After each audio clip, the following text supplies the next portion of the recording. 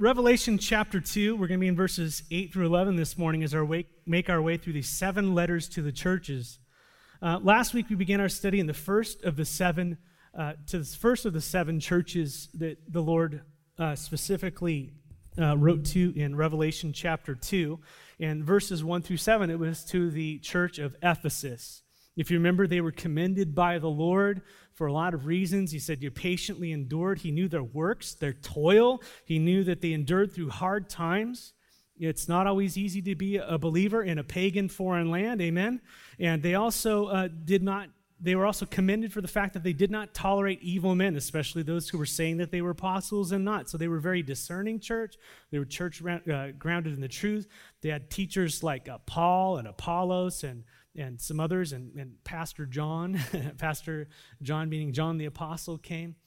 And anyways, they were a really solid church, but if you remember, the Lord said, hey, this is the one thing I need you to work on, one thing I not just need you to work on, one thing you must work on. He says, you've left the love you had at first. He says, if you don't repent, I'm going to come take out your place from among the candlesticks. In other words, he's going to take out the church. The church will die. It's interesting that out of all the churches that were established, there are no longer those churches around, those original churches, but the church of Smyrna, which we're going to be in today, is one of the only church that basically remains. But they needed to do 3 things, if you remember: repent, and redo the works that they did at the beginning. I'd encourage you to go over that message and read over those verses in Scripture. Very important, as we can often be very theologically sound, have everything down, have doctrine, but have left our first love. Man. But this morning we're moving to the second letter to the churches that Jesus wrote, written by John, the Apostle John, on the island of Patmos, which was basically a prison colony, 60 miles east of Ephesus, out in the ocean. There was a big rock colony. He was pounding rocks for the Lord, basically, at 90-something years old.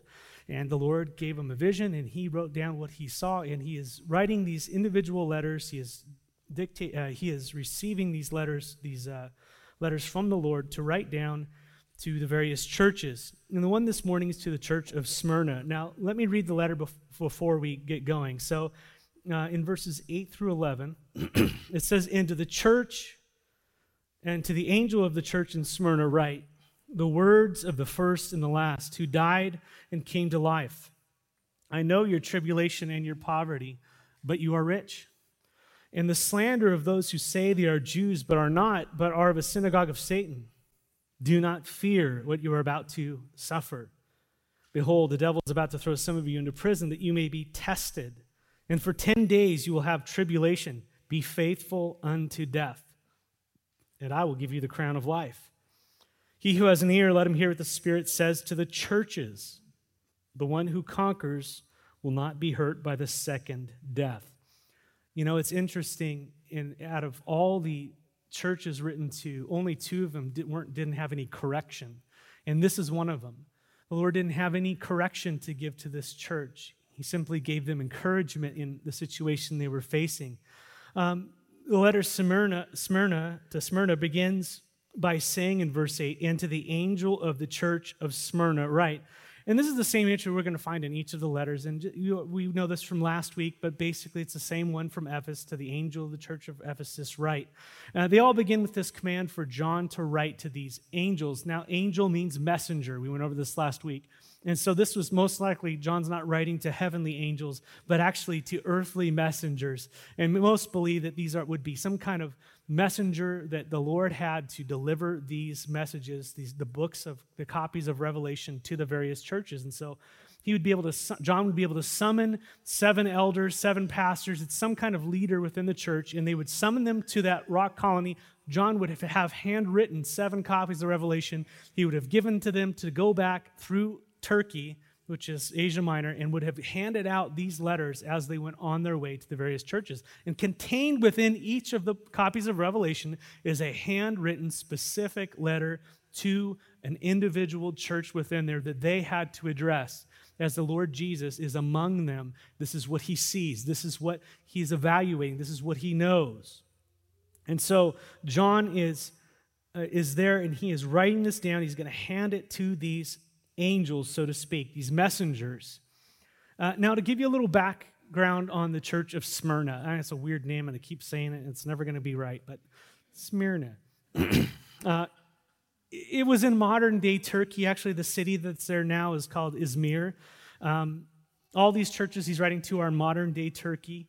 And there's an image, if we have it up there. Yes, it's a little bit big. That's good. I was hoping so. But if you look there on the bottom left dot, that's Patmos. That's where John is writing from. And then if you look up on the coast, 1 or 2 dots, Smyrna is right there, and it's kind of in a little. Basically, it's on the Aegean Sea, and it's in a little harbor there. It's in a what is it called? A gulf, yeah. And it was called the most beautiful city in Asia, basically, by historians. It was the most beautiful city in Asia. That is in Asia Minor. That's what we're talking about. We're talking about Asia here. It had an excellent harbor. It was superior to Ephesus. They were able to block it off so militarily they could protect themselves. Now, Ephesus, when earthquakes happened, basically a silt came into the harbor and they had problems with stuff, but this didn't happen here. So they had a really awesome trade route there. And obviously, with the Romans in charge, there was excellent trade going on. It was a really well-designed city.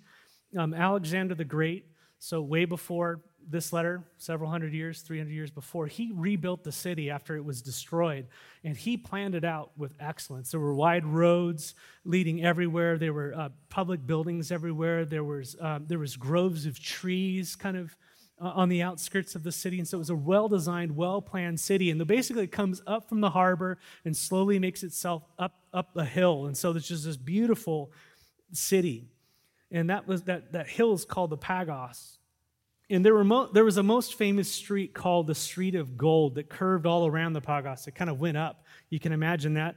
On the harbor end, there was the temple of Cybele. And at the top of the hill, there was a temple of Zeus. And so Cybele, you'd come into the harbor, there'd be this big, beautiful temple to this foreign god Cybele, and you'd make your way up to the temple of Zeus, which would be the pinnacle there. But along the way, there were all these other temples to Apollo, to Asclepius and Aphrodite, and all these other temples in between. And so there were all these places of worship scattered throughout the city. So Smyrna was beautiful. It was a really prosperous city. There was trade routes they were connected to. It was a really lucrative, wealthy city. It was beautiful. Smyrna was also noted as a center of medicine and science, and so they were cutting edge, probably on bleeding people. Who knows what in the world was going on there, but it was obviously they were doing some researching at the time, and it was known for that. And under the Roman Empire, it had the privilege of being a self-governed city. And so that's kind of a benefit. And it was actually called the first city of Asia. And it was kind of like an award given. All the different cities there, Ephesus, Pergamos, and Smyrna, they all kind of like competed for this title of, nicest city in the West or whatever it was. But as it was called, the first city of Asia. And they won. And this really is important because it speaks to their kind of Roman nationalism that was in this city. It was a very pro-Roman city. Now, not all cities that were conquered by Rome were very pro-Roman, but this was a very pro-Roman city. And this is important to note because it was distinctly so more than other cities in Asia Minor, so much so that what had begun as political zeal, and this is important, political zeal for Rome in that city, now at the time of John's writing, when he is writing, had become a place where emperor worship was zealously practiced. About 70 years before this letter was written, in the year 23 AD, Rome granted Smyrna. So Smyrna is asking Rome, okay, can we build a temple in our city so we can worship your emperors? And Rome's like, well, maybe. No, so they said, yeah, and Tiberius said, yeah, go ahead and do that, and we'll dedicate it to Augustus and all this type of stuff. And so there was actually a temple there for the worship of a Roman Caesar. And so it got to the point in the Roman Empire where worship of Caesar became a sign of political loyalty. Very interesting. Political loyalty, and to show their support, every year citizens would be required, eventually under the penalty of death, actually by the time the church in Smyrna, he's writing to the church in Smyrna, it had already been enacted a few years before that it was under the penalty of death that every year Roman citizens throughout the Roman Empire must come and offer a pinch of incense to Caesar and say that Caesar is Lord.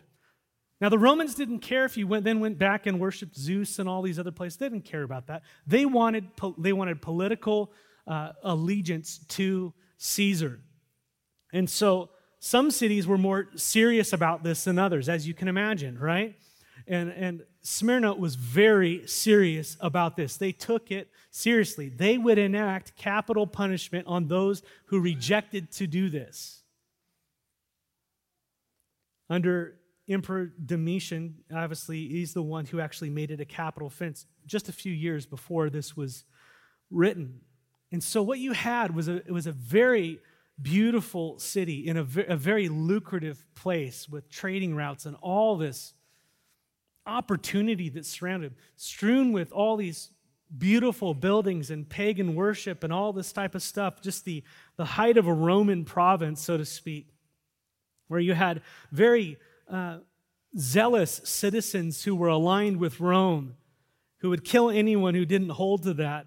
Not to mention, everybody was totally devoted to all their gods. It was just a pagan, it's the pagan utopia, basically. And you have a church that's in the middle of this. This is where Jesus is writing to a church in the midst of this situation. And so you can begin to imagine what it was like being a believer in a city like this. It was an uphill battle. I find it interesting that the name Smyrna is the same word for myrrh. That's the same connection. Remember at Christmas we went over the significance of those different types of offerings that were given to Jesus at his birth, and they signified different things. Myrrh kind of more signifying his death. Again, as we went over at Christmas, myrrh was a resin taken from a tree that had a really fragrant scent. It was used in perfumes. But in order for that scent to really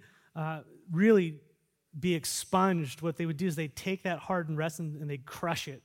And then they reconstitute it with liquid or whatever, become perfume, but they'd crush it. And it was in the crushing of the myrrh that the fragrance really came out. Myrrh was connected in the Jews' burial rituals, where they would take the bodies and they would put myrrh in there to help with the stink and all that kind of stuff as people were decomposing, like what Nicodemus did with Jesus in John 19. And it's quite fitting here, obviously, you see the parallel, where the church in Smyrna that Jesus is writing to was a persecuted church.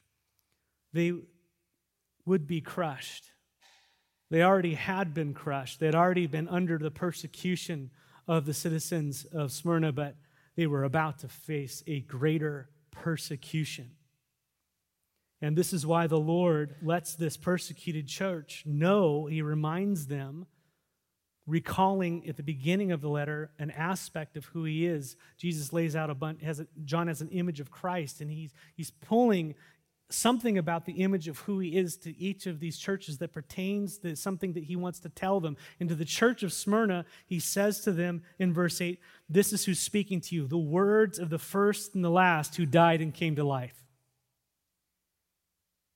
He's writing to them and says, I'm writing to you, and this is the first thing. Imagine if the Lord's writing to us and he says, hey, listen, I'm writing to you. Who's writing to you? The first and the last who died and came to life.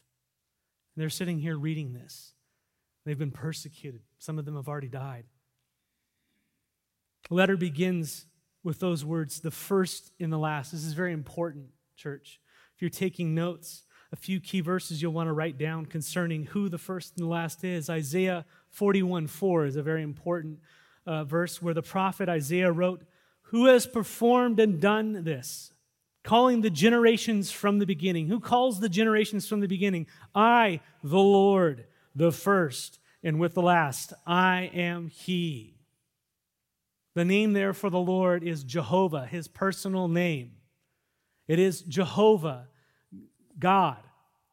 I am the first and the last. There's no mystery about it. The first and the last is Jehovah God. And so according to Isaiah 41:4, God is the first and the last. Next, regarding that, Isaiah, another verse of Isaiah, these will all be out of Isaiah 43:10, which says, "You are my witnesses." Isaiah 43:10, "You are my witnesses, declares the Lord, and my servant whom I have chosen, that you may know and believe me and understand that I am He. Before me there was no God formed, nor shall there be one after me." And again, there's no one before me, there's no one after me. Who is He? He's the first, He's the last. He's the Alpha, He's the Omega. He's the beginning, He's the end. Who's this speaking of? This is God. And that's another way of saying He's eternal. In the last verse, Isaiah 44:6, "Thus says the Lord, the King of Israel, and His Redeemer, the Lord of hosts, I am the first and the last." Just to be clear, beside me there is no what? There is no God. This is God speaking. I am the first and the last. There is no God. So who is the first and the last, church? It is God. Now who's speaking to Smyrna here in verse 8? The words of the first and the last. Who what? What did He do? Oh, He died and came to life. Real quickly, when did God die? I like to ask Jehovah's Witnesses this. When did God die? It's a Walter Martin question. Oh, who do we know that died and rose again? Yeah, Jesus Christ. The Son of God, God the Son. And the Word was with God, and the Word was God, and then the Word became flesh and dwelt among us. Jesus Christ, Emmanuel, God in the flesh. And the reason that Jesus is identifying Himself to this church as the first and the last who died and came back to life is to remind them of the one who went before them in death and who had conquered death, who rose again, because they would soon be crushed. They would soon lose their lives. And Jesus purely wants them to remember, what you're going through, I went through already. And I've had victory over death. Amen. That as they were going through this, they would remember the Lord's suffering. They would remember what He went through at the hands of sinners as He followed His Father. And they would remember that death could not hold Him down. And His promise to them, as we'll see, is be faithful unto death, and I will give you the crown of life. And so after Jesus introduces Himself, He begins, like He did with Ephesus, by letting them know what He knows. And again, this word isn't, hey, I've heard. This is, I intimately know. I know about my church. I know. And what does the Lord say here in verse 9? I know your what? Your tribulation and your poverty, but you are rich. And the slander of those who say they are Jews and are not, but are a synagogue of Satan. Jesus doesn't mince words. Jesus says there's two things I know there that we focus on at first. The first is your tribulation and your poverty. Your tribulation and your poverty. Tribulation means pressure or crushing. The idea is the picture of grapes being crushed. That's one idea, is that grapes that were crushed. That's the idea, word that was used for tribulation. The other idea of tribulation that was used in literature and things is the idea of trying to get a confession out of a criminal. And what they would do is they would take the criminal, they'd put him on the ground, someone would hold him to the ground or tie him to the ground, whatever they were tied him to. They're laying flat, and they would put a giant rock on their chest. And so it would just be this constant, huge weight. And so obviously, when the weight's pushing down on you, it's easy to breathe in, but it's hard to breathe out, right? Or it's easy to breathe out, but it's hard to breathe in, right? And so what would happen is they would just be under this constant weight until they could not do it anymore. So they would try to get a confession. That's the idea of this crushing weight, this persecution. And that's what it was like to be a believer in Smyrna. It was just under this constant crushing weight, this tribulation. They were a church that was being hard pressed. And as I already mentioned, they were in a city that demanded emperor worship. And believers in Smyrna were being killed because they would not participate, even though they were under that crushing oppression. They would not give in.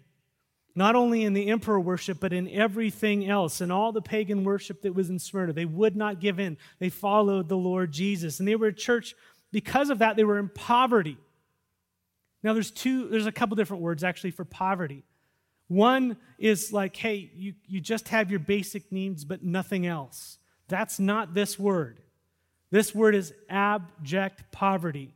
They can't even get their basic needs met. They were struggling day after day to get their basic needs met. And no doubt this was because they remained devoted to the Lord in a culture that was more willing to let up on them. They would go, hey, yeah, come back in and everything's good as long as you just recant or just do the pinch. Just say it. That's all you got to do. Put the thing, just take the little offering to Caesar. Just do that and say, Caesar's Lord, and go about your life. Everything's good. Just give in, which is a lie. They were in that kind of culture, but they would not. But in particular, the Lord was pointing out the persecution they were having by Jews. And that was one of the problems they had. If you read about Paul's journeys in Acts, you find out that every city he went into, he had Jews who believed, but he would receive tremendous opposition from the Jews, which is ironic because they are the people with all the scriptures in the background. They're the ones who should know, but they didn't, and they become one of the most zealous persecutors of the church. In particular, the Lord points out that they were slandered by those who say they were Jews and are not, but are actually of the synagogue of Satan. Jesus knew that they were being slandered by Jews, but the Lord says that they are not Jews. They're not real Jews. And Paul still had a heart for these Jews if we look at his journey, and we see that actually in Romans 9 when Paul starts to talk about this, actually particularly in Romans 9, starting in verse 6, about Jews who were not really Jews. He starts out by saying, man, I wish I could be accursed for them. I love them so much. I wish I could die and I could go to hell, and that they would take my place. That's how much he longed for his people. He saw like all the things lined up. They should know. They have the scriptures. They have all the signs. They have the covenants. And then they have this rich history. They should all know it. They should have it. They should be the people of God. I just wish this would happen. And that was his heart. And Paul says there in verse 6, he goes, but it's not as though the word of God has failed. It's not as if God messed up. For not all who are descendants from Israel belong to Israel. Well, this is interesting. Not all who are Israel are truly Israel. Not all Jews are truly Jews as God intended. And not all children of Abraham and not all are children of Abraham because they are his offspring, just because simply they're born of Jewish descent, but through Isaac your offspring shall be named. In other words, there would be a specific people that were brought about through Isaac. And people go, okay, well, I'm a descendant of Isaac. And that's not what he's talking about. That's not what that meant. They were thinking physical. The Lord was saying, this is a spiritual matter. And this was the problem with the Jews. And in verse 8, he says, this means that it is not the children of the flesh who are the children of God, but the children of the promise, who are counted as offspring. Paul understood that there would be Jews, natural Jews, that would come out from there. But it wasn't those Jews who were truly Jews, so to speak. They weren't truly God's people. See, they kept on saying, I have a spiritual heritage, therefore I'm right with God. I have a physical heritage, therefore I'm right with God. I'm an American, therefore I'm a Christian. Just like going to, what's his name? Who sings the song? What's the song, Christine? Keith Green.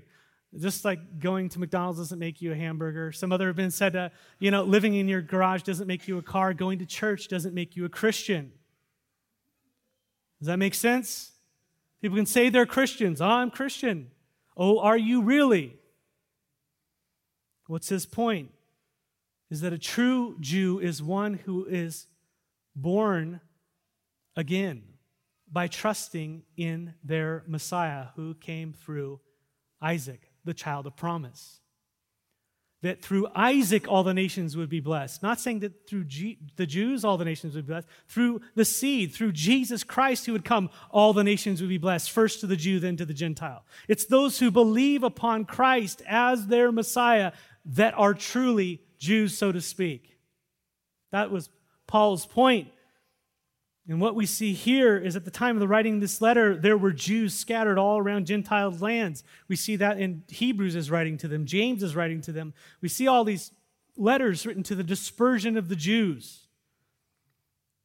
And they claim to be of the synagogue of God. These ones in Smyrna claim to be of the synagogue of God. Yeah, we're God's chosen people.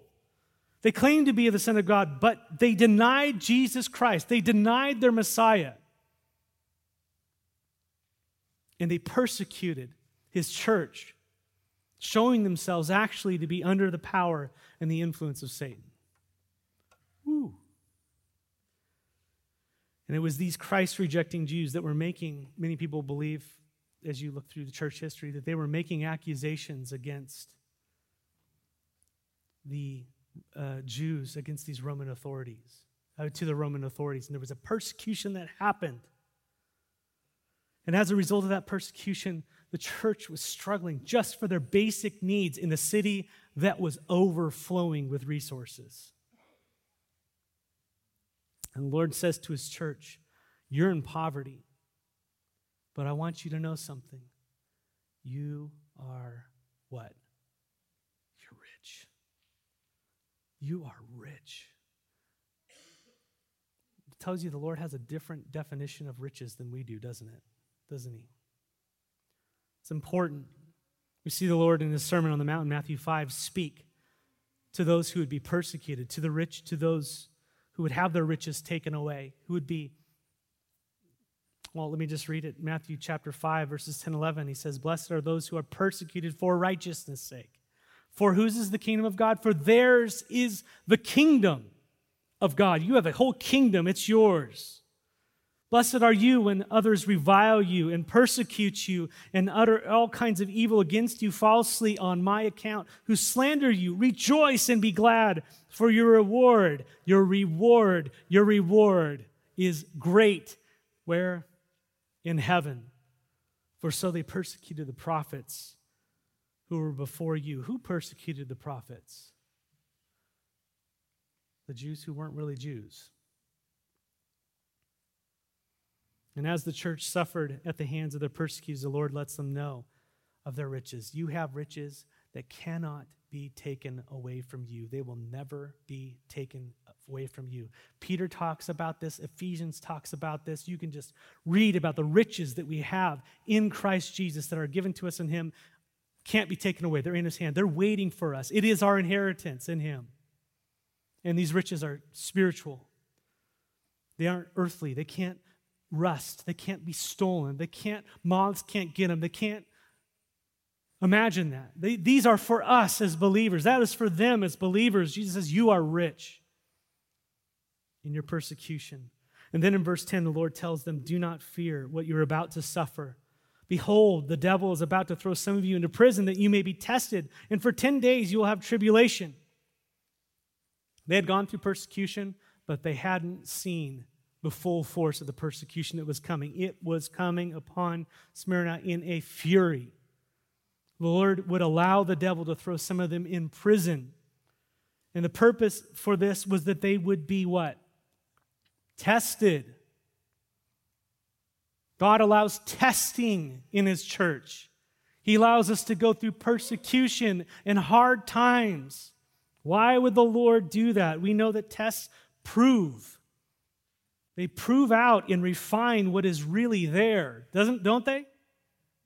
That's what happens. Has this last year shown you a lot about who you are? What your priorities are? What they aren't? What they should be? Has the Lord had a chance to test us a little bit? I've been tested. But that's what tests do. They really prove out what's there. It separates the fluff from the substance. James speaks to this. Peter speaks to this. James says in chapter 1, where he begins, says, count it all joy, my brothers, when you meet trials of various kinds.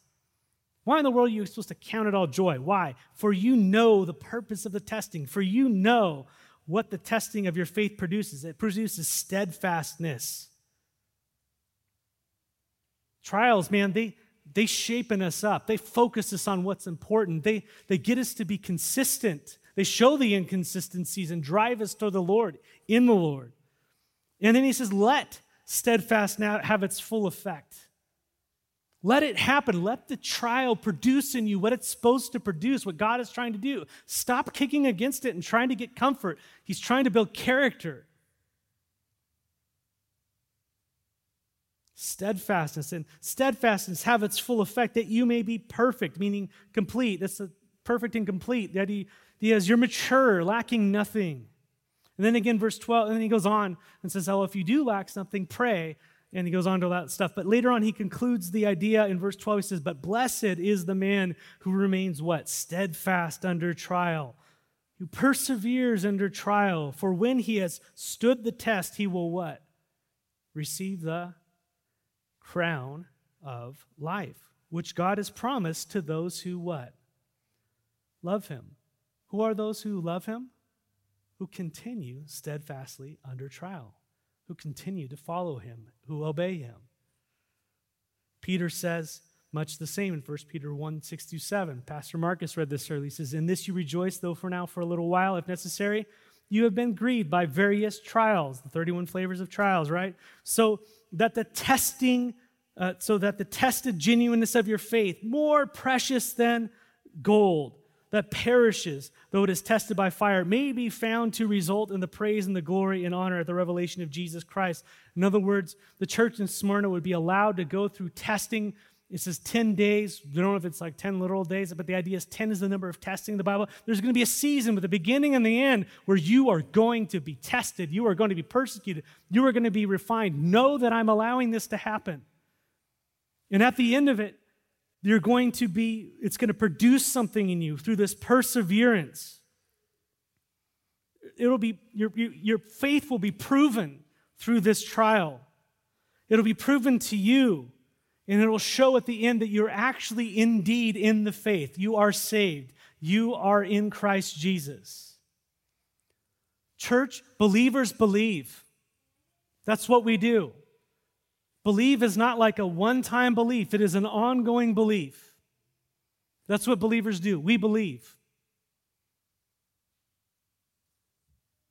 And so the Lord tells them in verse 10, be faithful unto what?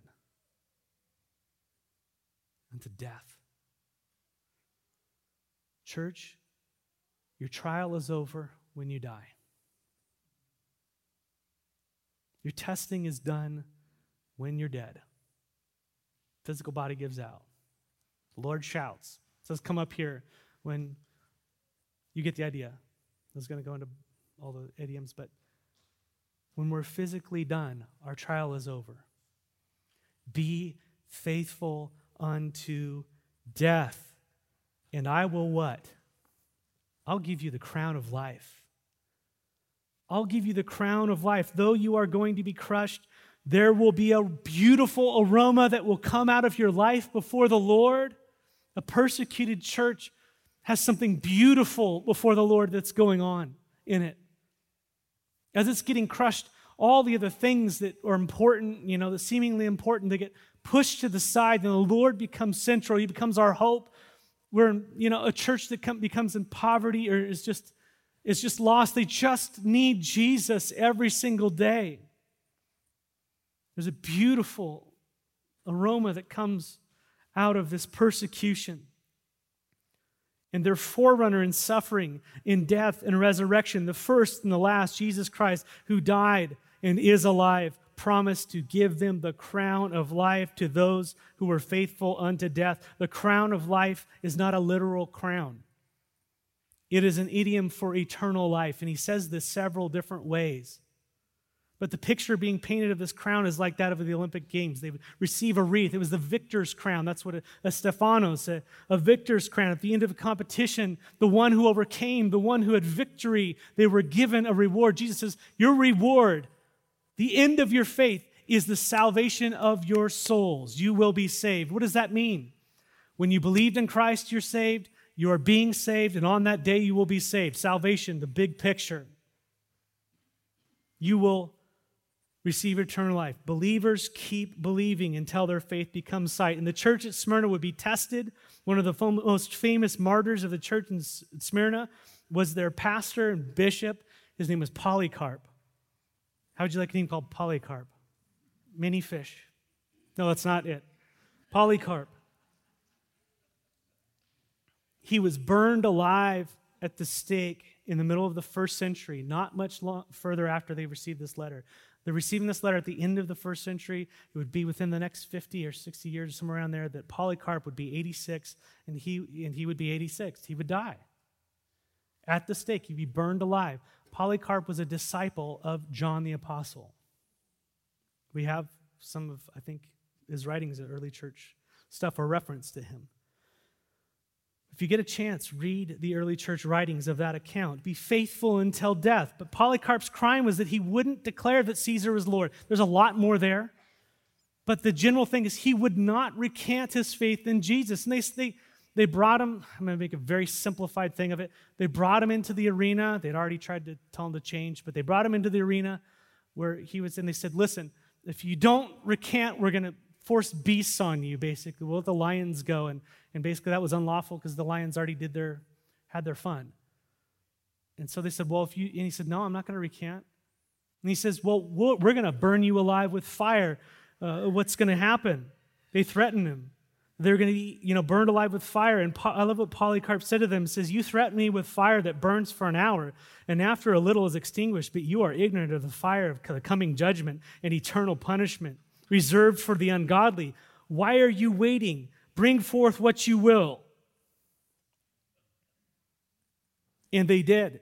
And it was recorded that they did it with haste, and the Jews were a major part of grabbing all the sticks and bringing them in. Then all the people, they gathered their sticks, the synagogue of Satan, and they burned him alive. Be faithful unto death, and I will give you the crown of life, the Lord said. Verse 11, we're almost done. He who has an ear, let him hear what the Spirit says to the churches. Again, this isn't just for the local church. Everybody else is reading this letter. You got to hear, they're reading each other's mail. He's saying, church, not only the 7 churches then, churches throughout the age, listen to what the Spirit is saying to his church, to us. What can we glean? What is God saying to us this morning? Listen to what the Spirit is saying. And here's the promise given to them. To the one who conquers, guess what? You will not be hurt by the second death. The one who overcomes, that is the one who perseveres in faith through it all. The one who keeps believing no matter what comes. Because believers believes. To them, they'll not be hurt by the second death. Now, that should grab your attention. How many of you are going, okay, great. There's a second death? I only thought there was one. Yeah. We're all concerned about the first one, which ushers you into the second death. Very important. We've been so worried lately about that first death, we don't realize the end of the second death. Turn quickly with me. We're finishing here, Revelation 21. Flip over there for the text regarding the second death. Revelation 21, the key verses are basically 14 and 15, but I'll read 11 through 15. To give you some context real quickly in Revelation, this is passages about the great white throne judgment, verses 11 through 15. It takes place at the end of this world. Okay? That's just like the end of this world. So, eschatologically, what I hold to is we are in the church age right now. Christ died. We're in the church age. We are waiting a 7-year tribulation. At midpoint, there'll be a great tribulation. On the 7-year tribulation, the Antichrist will come on the scene. The Jews will come back into focus.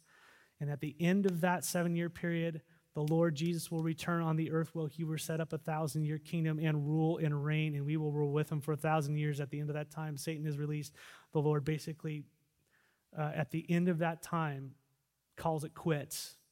And the whole earth is just undone. And this is what Peter talks about in his writings. But that's where we are here, at the end of everything. It says, then I saw the great, in verse 11 of Revelation 21, then I saw a great white throne and him who was seated on it. From his presence the earth and the sky fled away, and no place was found for them. And I saw the dead, great and small, standing before the throne, and the books were opened. Peter, as I said, speaks of this in 2 Peter 3:10, where he says, but the day of the Lord will come like a thief, and the heavens will pass away with a roar, and the heavenly bodies will be burned up and dissolved, and the earth and the earth and the works that are done in it, on it will be exposed. And that's what's described here. A day when all the works that people have done are exposed. They're brought before God. The books were opened. And then another book was opened, it says, in verse 12, which was the book of life. And the dead were judged by what was written in the books according to what they have done. And the sea gave up the dead who were in it, just in case you were wondering if people could hide in the sea. No, there's no place. It's just an idiom. It's the saying, there's no place that anybody could hide who has ever existed. Sea gave up the dead who were in it. Well, what about death and hell? Gave up the death and Hades gave up the dead who were in them, and they were judged. In other words, all death, people in hell, everybody was brought before the throne of God, and they were judged, each of them according to what they had done. Everyone gets judged by what they have done in this life. We are not saved by what they've done. It proves who you are. Got to make that clarity. Good trees bear good fruit. Bad trees bear bad fruit. The Lord is the judge of it all. Christians, those who are saved, we bear good fruit. There's a lot there. But it's all recorded, and no one's able to hide. There'll be a resurrection of the just and the unjust, and all will stand before God to give an account. And this is where we want to focus about the second death. And I didn't lay out all the theology there. Yes, Christians don't face judgment because Christ took the judgment for us. There's a lot there. But then death, verse 14, then death and Hades were thrown into the lake of fire. This is the second death, the lake of fire. Verse 15 brings clarity. And if anyone's name was not found written in the book of life, he was what? Thrown into the lake of fire. The book of life consists of those who have put their faith in Christ. Those are believers for all time. Anyone whose name is not in the book of life, anyone whose name is not in the book of life, those are unbelievers. They are thrown into the lake of fire. This is the second death. You see, hell is just a holding tank. The lake of fire is the pen, so to speak.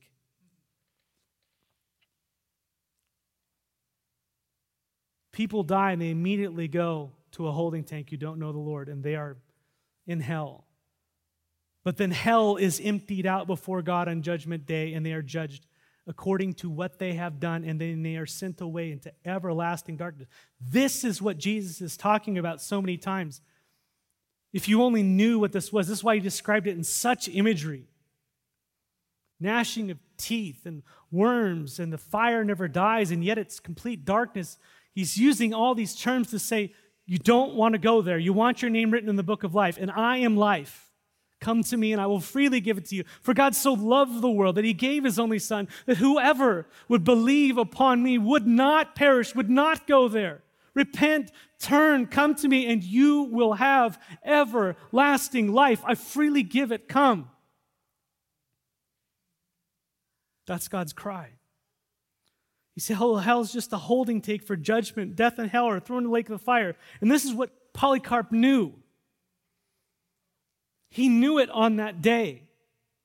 He says, this fire is going to burn for a minute. I'm going to be gone, maybe an hour. So I suffer 2 hours, whatever it is. But there's a fire coming. I would never deny the Lord. He's everything. This life is not worth living without him. He says other things like, he's been faithful to me. Why would I be unfaithful to him now? It's 86 years I've lived. He's been faithful to me, never gone against me, ever done anything against me. He's always been for me. Why would I abandon him now? I'm paraphrasing. Jesus speaking of this to his disciples In Matthew 10:28 said to them, "And do not fear those who kill the body but cannot kill the soul, but rather fear him who can destroy both the soul and the body in hell." And the idea of destruction is not, it's being destructed, it's continual. Jesus said to his church in Smyrna, "The one who conquers will not be hurt by the second death. The one who overcomes by believing me will not be hurt by the second death." You who believe in Christ Jesus will not be hurt by the second death. Amen. And so whatever suffering may come our way as a church, and I think it's coming, be faithful. This last year has been a precursor to a lot.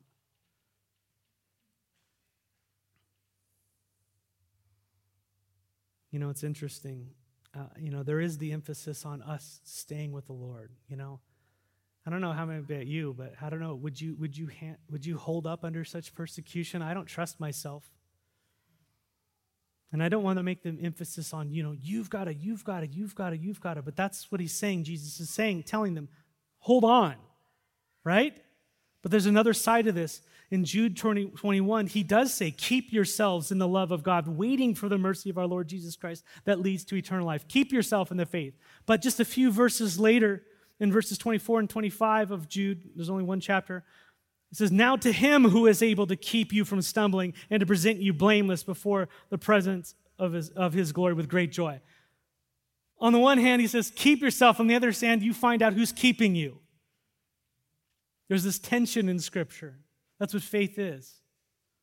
We believe, but it's God who's holding us. That beautiful tension. Jesus says, you're only going to die once. You don't need to worry about the judgment. Stay faithful. We find out that he's keeping us faithful. Amen.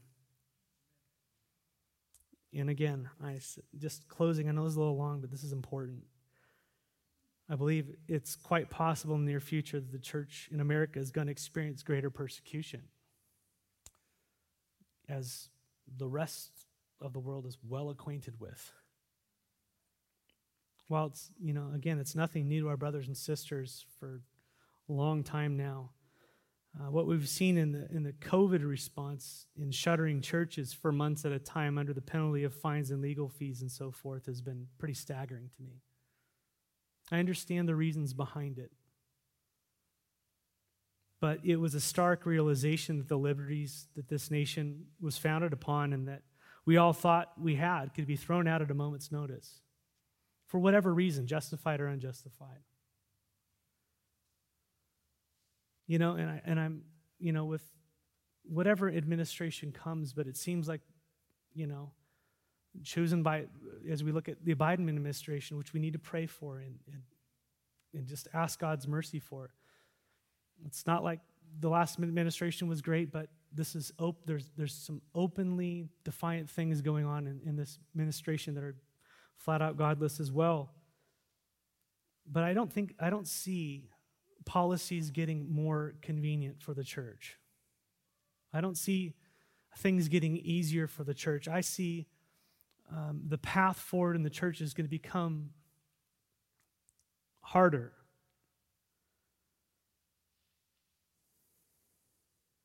I think for Bible-believing, Christ-exalting churches, not for those who are just willing to give their pinch of offering to Caesar and say Caesar is Lord and go along their way, but the ones who hold fast to the Lord and won't give up on the things that Jesus Christ died to save us from, we're not going to rejoice and let happen and exalt in.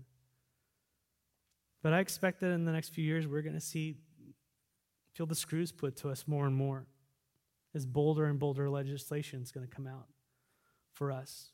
It's going to be passed, and I think it's going to be unprecedented in many ways for Americans, where we're going to have to choose between burning the incense to Caesar and declaring that Jesus is Lord and bear the consequences more and more. If this past year was any indicator, I don't see it getting any easier for us. And this is why it's important that we choose today to follow the Lord Jesus. This is why we must understand that we have to understand what we are to render to Caesar and what is God's. Because there are things that are God's that are not Caesar's, like our worship, like the word, like evangelism, like fellowship, like gathering together as Jesus commands us to do, all these things. They're not Caesar's, they're God's. And I'm willing to suffer. I'm willing to stand with you, to be with you no matter what. Of course we are with one another in love and we respect one another and all those things. That goes without saying. But a church can't be apart from one another for a year at a time because of an order. We have higher orders. And what we know from testing in Scripture that as believers, we're going to be better for it. We're going to be better for it. We become more refined in our love for one another, more refined in our love for the Lord, more heartfelt in our worship, more of a desire to spend time with one another, more willing to see each other in their sufferings and to reach out and help one another. Refining does a beautiful thing to the church. The church gets stronger in persecution, not weaker. But right now, we don't just have to pray for the persecuted church in distant countries, and I want to, and we will as we close, but we can also pray for churches in North America that are facing things. Just in this last year, pastors in churches that are facing prison time and all this stuff just for holding services. Calvary Chapel, San Jose, pastors were threatened with jail time, but recently the city relaxed because they're just going to go after the $1 million fine. Grace Community Church, John MacArthur's church, ongoing legal battle with the city of Los Angeles for having in-person services for COVID-19. I know there's a lot of different opinions about this. They're just having church. The Ontario, this is Canada, Superior Court of Justice in Canada, fined Trinity Bible Church, Trinity Bible Chapel, a Canadian church, $83,000 for holding a physical service on a Sunday, violating the restrictions on COVID-19. I love what the pastor says. He says, we'll pay the $83,000 for having church on January 24. I could say it was the most extravagant priced service I've ever had, but that would not be factual. Every service I've held has cost Christ his very own blood, which is worth infinitely more than any dollar amount, he said. I think just people trying to grapple with everything that's going on. But my point isn't a COVID-19 persecution. That's not it. Neither here nor there on that. But my point is that the point of attack that is coming on the churches will be in some violation of the law that we cannot comply with, and will be brought to the point of poverty through the courts. That's what's coming. That's the first wave. It's not going to be all out beating people up. It's going to be saying, you must have gay weddings. You must do all these types of things that are totally anti-Christ, whatever they might be. And just as we are compelled to do something for the good of the greater good this past year, that's just a mechanism where there's going to be an emboldening in this country that's going to come as evil has become more exponential. Where the church is just, who cares what the church thinks? Who cares about whatever liberties you had and all that kind of stuff? This is where we're going. And you've got to comply, or else you will face XYZ. You can't preach this. You can preach this. Listen, we're committed to the Lord Jesus Christ, and we'll continue to worship him. We're not going to be mean about anything. We'll suffer accordingly. But we're going to be faithful to the Word of God. We're going to be faithful to the God of the Word. So, it could only get worse from here, church. It could be great. I don't know, but that's my feel. So let's choose this day to follow the Lord. Amen? And let's pray for our persecuted brothers and sisters around the world who have it way worse than, oh no, you've got to wear a mask. Pray for our brothers and sisters in China who now have facial recognition in a lot of their churches. They're following them. They're finding out what they're doing. Pray for our brothers and sisters in China. And by the way, it's a thriving church, underground church. They're praying for us because we think we're rich, but we're actually poor. Let's pray for the Lord's church in Nigeria under persecution from Muslim extremists. Let's pray for believers in Saudi Arabia where conversion to Christianity is punishable by death. Let's pray for our brothers and sisters in North Korea. where we don't even know what's going on, but it's bad. And I would challenge us not just to pray, Lord, stop the persecution, but let's pray what Jesus asked. Lord, you promised that in this life we would have tribulation. But fear not, I have overcome the world, you said. Lord, may these churches persevere unto death and receive all the rewards you have for them. Amen? Let's bow our heads. And it's in the name of the Lord Jesus that we pray. Amen.